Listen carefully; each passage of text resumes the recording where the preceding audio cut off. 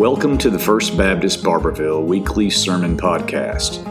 At FBC Barberville, our mission is to gather, grow, give, and go. Join us for live worship on the Court Square in Barberville, Kentucky, or to learn more about our church, visit fbcbarberville.com. Here is Pastor Tyler Shields.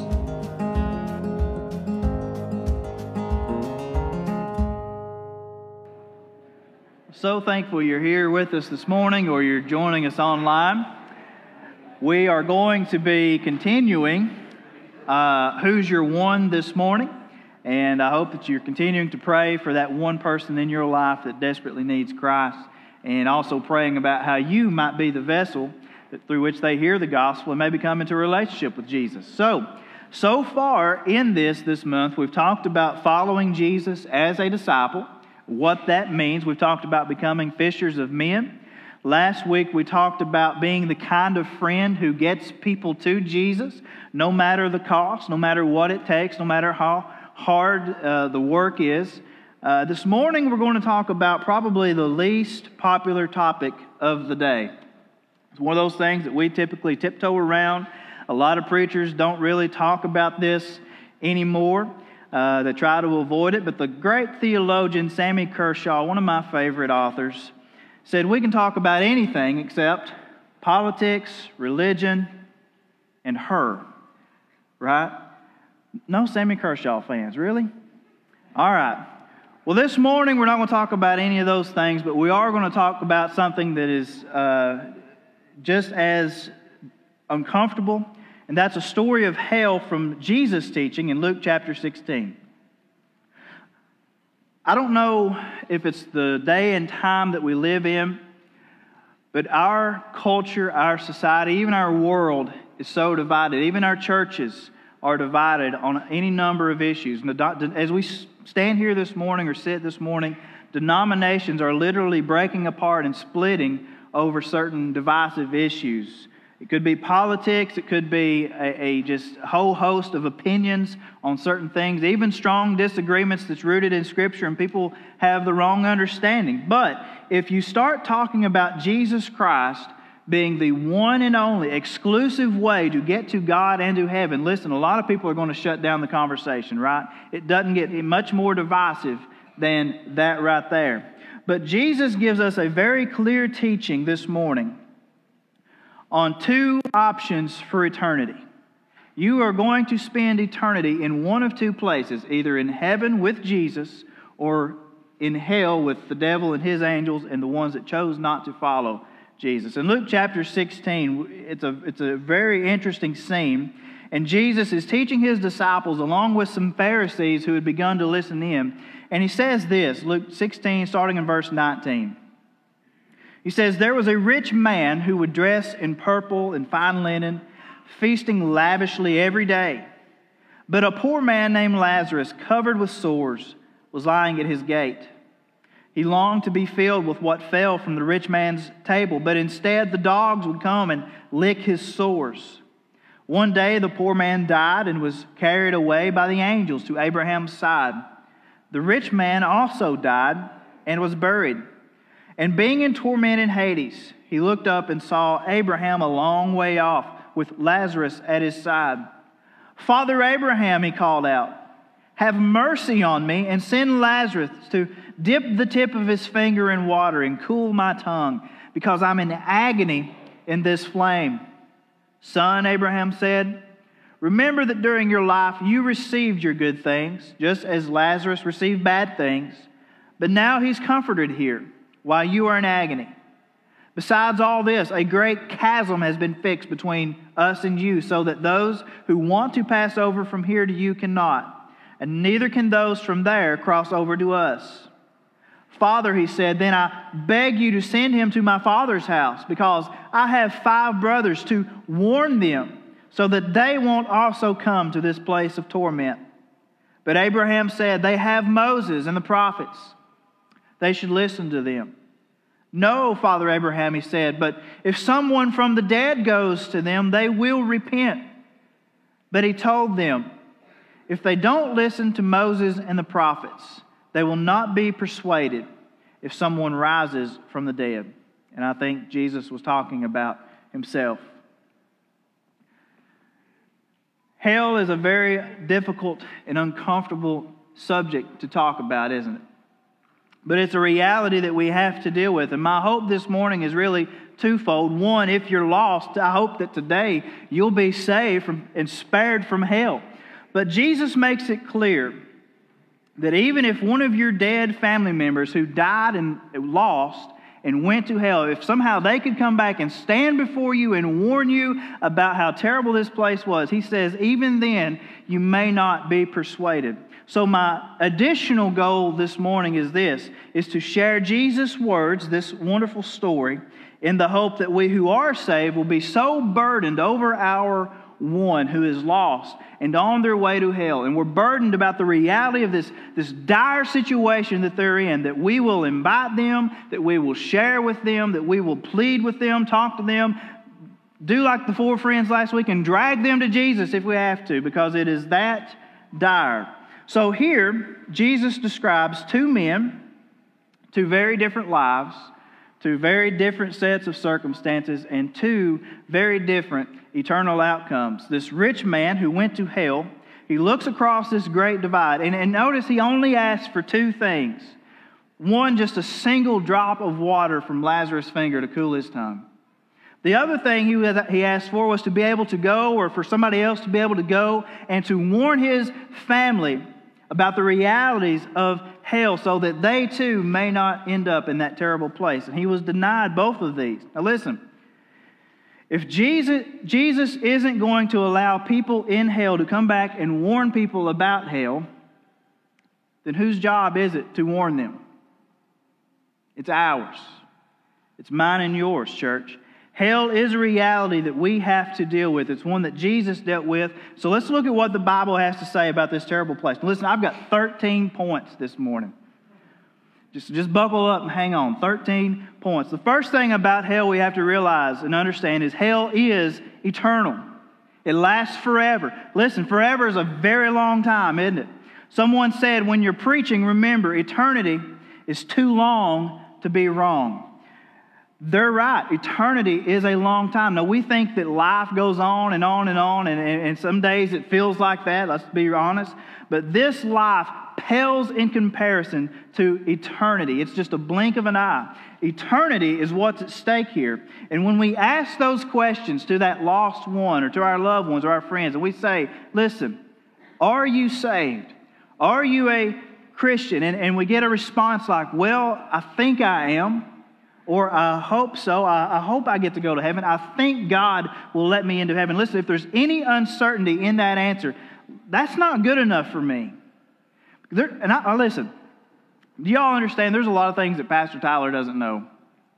There's a lot of things that I will be man enough to say, I don't understand this theology, or I don't understand why people act the way they do. There's a lot of things I just don't get. But I do know one thing for certain.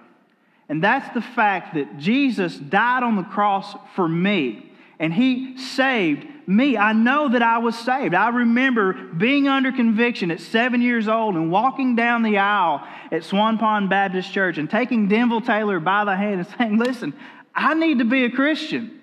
And I know that Jesus saved me then. This is one thing that we can't just hope about. People have to be sure because, again, eternity is far too long to be wrong. And here's what we have to understand and wrap our minds around is that everyone who has ever lived still lives and will live for eternity, either in heaven or in the pits of hell. And so we don't want to spend eternity there. We don't want anyone to spend eternity there. Now let's talk about why. Hell is a place of pain. Notice this unnamed rich man. Jesus says that he was in torment. And in the Greek, this word means pain or absolute rock bottom, being tortured. And he asks, first and foremost, for just a single drop of water. Because he says he's in such agony, in such sorrow, such grief, such torment. And why does he say? He says, because of this flame, this blaze of the fires of hell. Now, elsewhere, Jesus says that hell is a place where the worm dies not. It's a place where there's weeping and gnashing of teeth. John says that it is a place like an eternal lake of fire, but it's not only a place of pain. Notice it's also a place of fear. The rich man feared for the souls of his brothers, his loved ones. I think hell naturally strikes a fear in the heart of man. At least it should. And just as many people experience a peaceful bliss before they pass on to the other side, many people experience sheer terror right before they die. And if you fear death, and I've talked to so many people in 2020 and 2021 that are so terrified of getting sick from COVID and dying. And I'm not saying that we need to act foolishly and try and get COVID, but listen, if you absolutely are terrified of death as a follower of Christ, we need to talk. That's the least of things that we should be concerned about as a believer. But many people have had near-death experiences, and this is one of those things that, again, Pastor Tyler can't wrap his mind around or fully explain. But I've been with people, I've talked with people who are approaching that moment where they leave this world for the next, and many have this just an incredible peace about them. I'm talking about Christians. They have just an incredible, you can see the peace in their eyes as they sometimes, I think, get even a glimpse of what it may be like to be in the arms of Christ. And they have this joy, this hope, this no fear. But then there's so many others who have the opposite experience, where they're in sheer terror right before they pass on. Some describe hearing the sounds of souls being in torment. Some describe feeling the heat from flames. And I'm not trying to scare you, but I'm trying to just share with you the reality. Some even describe the smell that goes along with all of that, and they are absolutely terrified before they leave this world, because hell is a place of pain and fear. Hell is also a place of sadness. The rich man was saddened for himself, but is also saddened for his family, who he knew were on their way to hell as well. In the book, Dante's Divine Comedy, he writes about the journey that the character takes going through hell, making his way to heaven. And as he gets to this, in the section called Inferno, he describes the sign that's over top of the gates of hell, and it says, "Abandon hope, all you who enter here." Isn't that part of the Marine Corps slogan or something? Anyway, but while this story is fictional, it's rooted in a sincere biblical deep truth. And that is, folks, that there is no hope in hell. It is eternal, it is permanent, and even the hope of Jesus Christ available to you today does not extend there. It's too late once you get to that point. That's why you need to be sure of where you're going this morning, and why we, church, must reach those who are lost with the gospel now before it's too late. The next thing we see is hell is a place of isolation. Now, some people, when they think about hell, and I've had this conversation before, they think, well, it won't be too bad. All my friends and all my family will be there, and it'll be like one big family reunion in the pits of hell. Listen, there is nothing like that situation in Scripture. What we do see is that it is a place of total isolation somehow. The rich man was somehow alone in hell, and rather than eagerly waiting for his brothers to come and join him there, what does he do? He cried out with everything he had, "Please, somebody go tell my family that they don't have to come to this terrible place." Because the last thing that you want is to see one of your loved ones in hell. It's an eternity of pain, sorrow, isolation from people you care about, but also from a God that loves you. Now, the next thing we see is that hell is a place of separation. The rich man longs to get out of hell, or at least have someone come and comfort him in hell, or to go and warn others about the realities of hell. But all of that's impossible. And in this parable, Abraham says a great chasm has been fixed so that no one from either side can no longer cross over. It is complete separation for eternity. In Matthew 25, Jesus says that one day the sheep and the goats will be separated. He'll sort them out, and some will go one way, some will go another, and there's no turning back at this point. Hell is separate, and it's cut off from anything good, separated from any interaction with those that you care about, with those that you love. It's separated from any joy, any hope, any peace. All of that good stuff is on the other side with Jesus, and this great chasm exists between the two. Now let's shift gears, though. It's a pretty bleak thing, isn't it, to think about? I want to share with you several good things in hell. Now, I know what you're thinking. What in the world's good about hell? Listen, there are some good things that will be in hell. The first one is that there will be good people in hell. We don't know that the rich man was all that bad. We know that he was prideful, that he was probably greedy, but we don't know that he was immoral. And like today, there are many, listen carefully, unbelievers who by all outward appearances are better people than some Christians. Some unbelievers are more kind, they're more generous, they're happier than we are. But listen, just being good and just being moral, even being kind and generous and helping multitudes of people, never, not even once, got anybody into heaven. And because of that, hell is full of good people. Now, we'll talk more about this, but first, the next thing we see is that good vision is in hell. The Bible says that being in torment, he looked up and he saw what? Everything that he was missing. Everything that he longed to have. And likewise, many today will capture a vision of what hell is really like, and they will run to Jesus in order to escape an eternity spent there. And hopefully this morning, again, if you're not saved, hopefully you're capturing that vision and you don't want to go to that terrible place. Everything that you ever want, will ever long for, anything good that you will ever hope to have for eternity will only come through Jesus Christ in a relationship with Him. And it will all be absent from this terrible place called hell. Thirdly, good prayers are in hell. This story should teach you plainly that there simply comes a point when you've had all the chances that you're going to get, that you can't even pray your way out of this situation.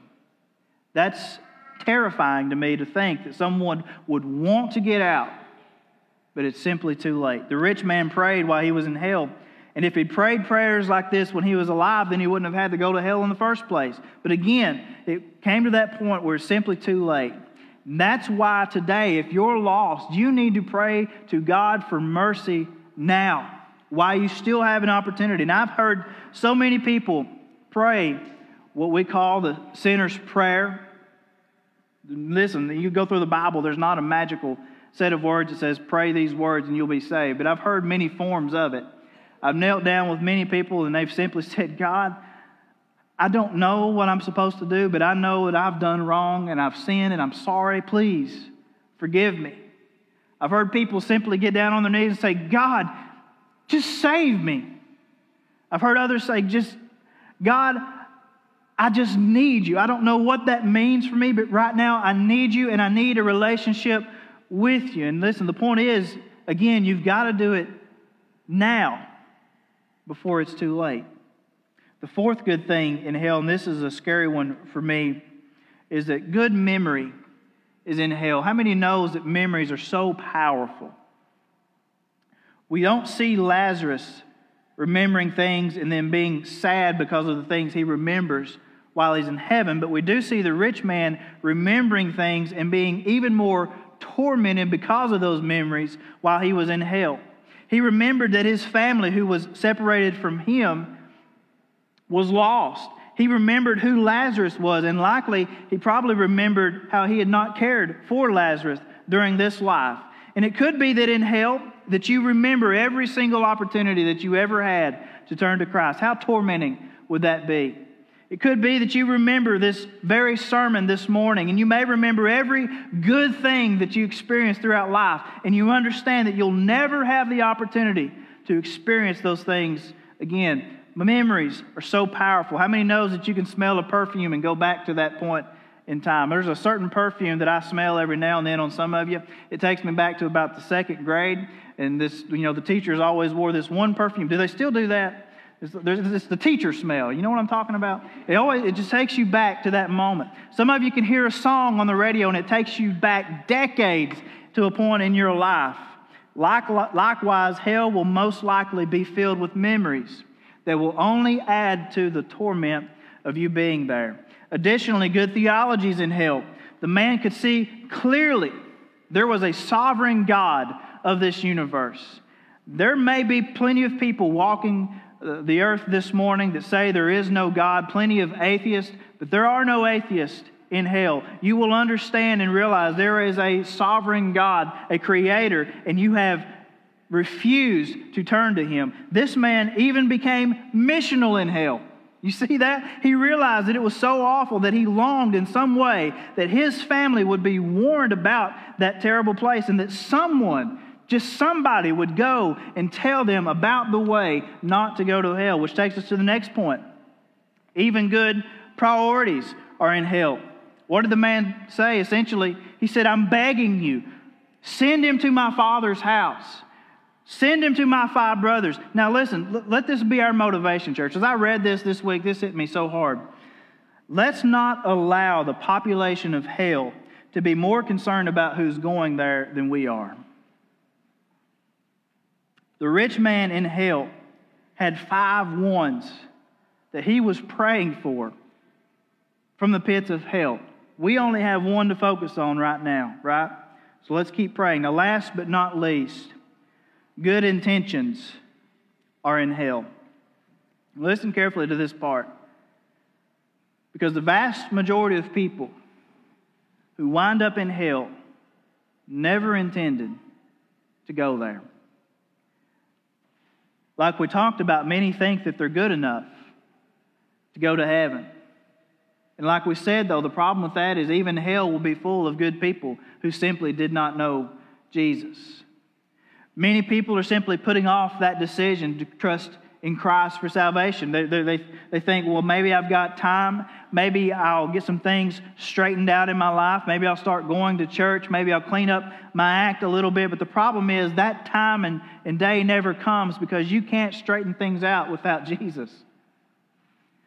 Even more people are simply ignorant to who Jesus is and the fact that they need a relationship with Him. So as they say, sadly, the road to hell is truly paved with good intentions. So what are we to do? Well, if you're lost this morning, how do you escape an eternity in hell? Again, it's very exclusive. There's only one way, and that's through Jesus. You repent of your sins, you admit and acknowledge your sinfulness, and listen, you run just as hard and as fast as you can into a relationship with Him. You give Him your life, you give Him your will, you give Him your heart, you even give Him the messes that you've got. And give it all to Him. Now let me be really clear this morning. I'm probably going to get some feedback that says, preacher, this message about hell this morning is good, it's needed, but it sounds like you're selling fire insurance to try and get people saved. I'm not. I want to present to you very clearly the words of Jesus about the reality of what's at stake eternally. Here's the bottom line. Jesus is no fire escape. He's a Savior. Jesus is the King and the Lord of the universe. Jesus is the one that made you and then bought you back on the cross so that you could have an eternity with Him.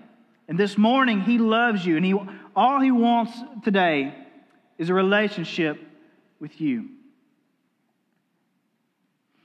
The good news is when you accept Him, the perk is that you don't have to go to this terrible place called hell. I wish we had time to talk about the splendors of heaven and spend an eternity with our Lord, being reunited with the ones that have gone on before us, our loved ones who have died in Christ, thinking about how wonderful it will be to be in the Lord's presence for all of eternity. Everything that is absent from hell will be in heaven. So this morning, if you're lost, it's very simple. Would you be saved? If you're watching online and that's you this morning, would you send us a message, give us a call, do something, because you just don't know when it's going to be too late. If you are saved this morning, would you continue to pray for your one? Maybe if your one is actually in this room this morning, you do something bold and you go and take them by the hand and you'd offer to pray with them here this morning. Stand together as we close in prayer.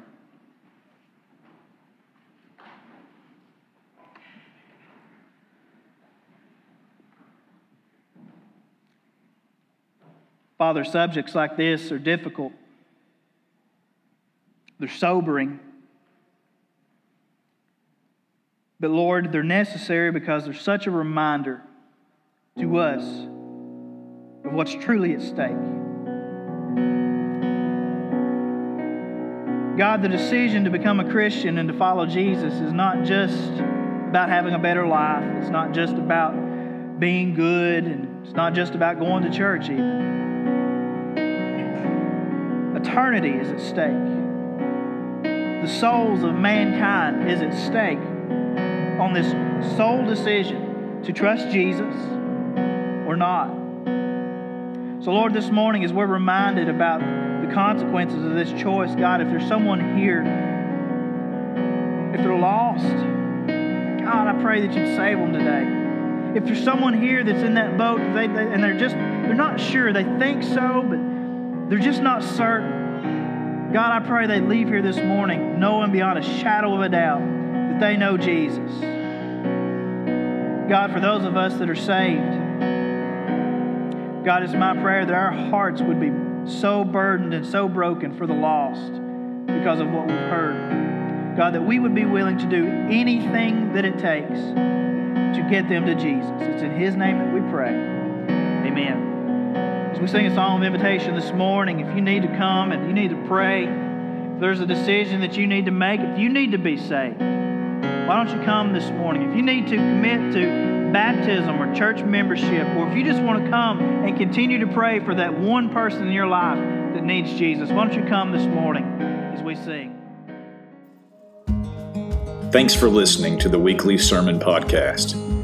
Please subscribe, but also join us live in person on the Court Square in Barbourville, or find us on YouTube by searching FBC Barbourville, on Instagram at first_Baptist_Barbourville, on Twitter at BarbourvilleFBC, or on our Facebook page, First Baptist Barbourville.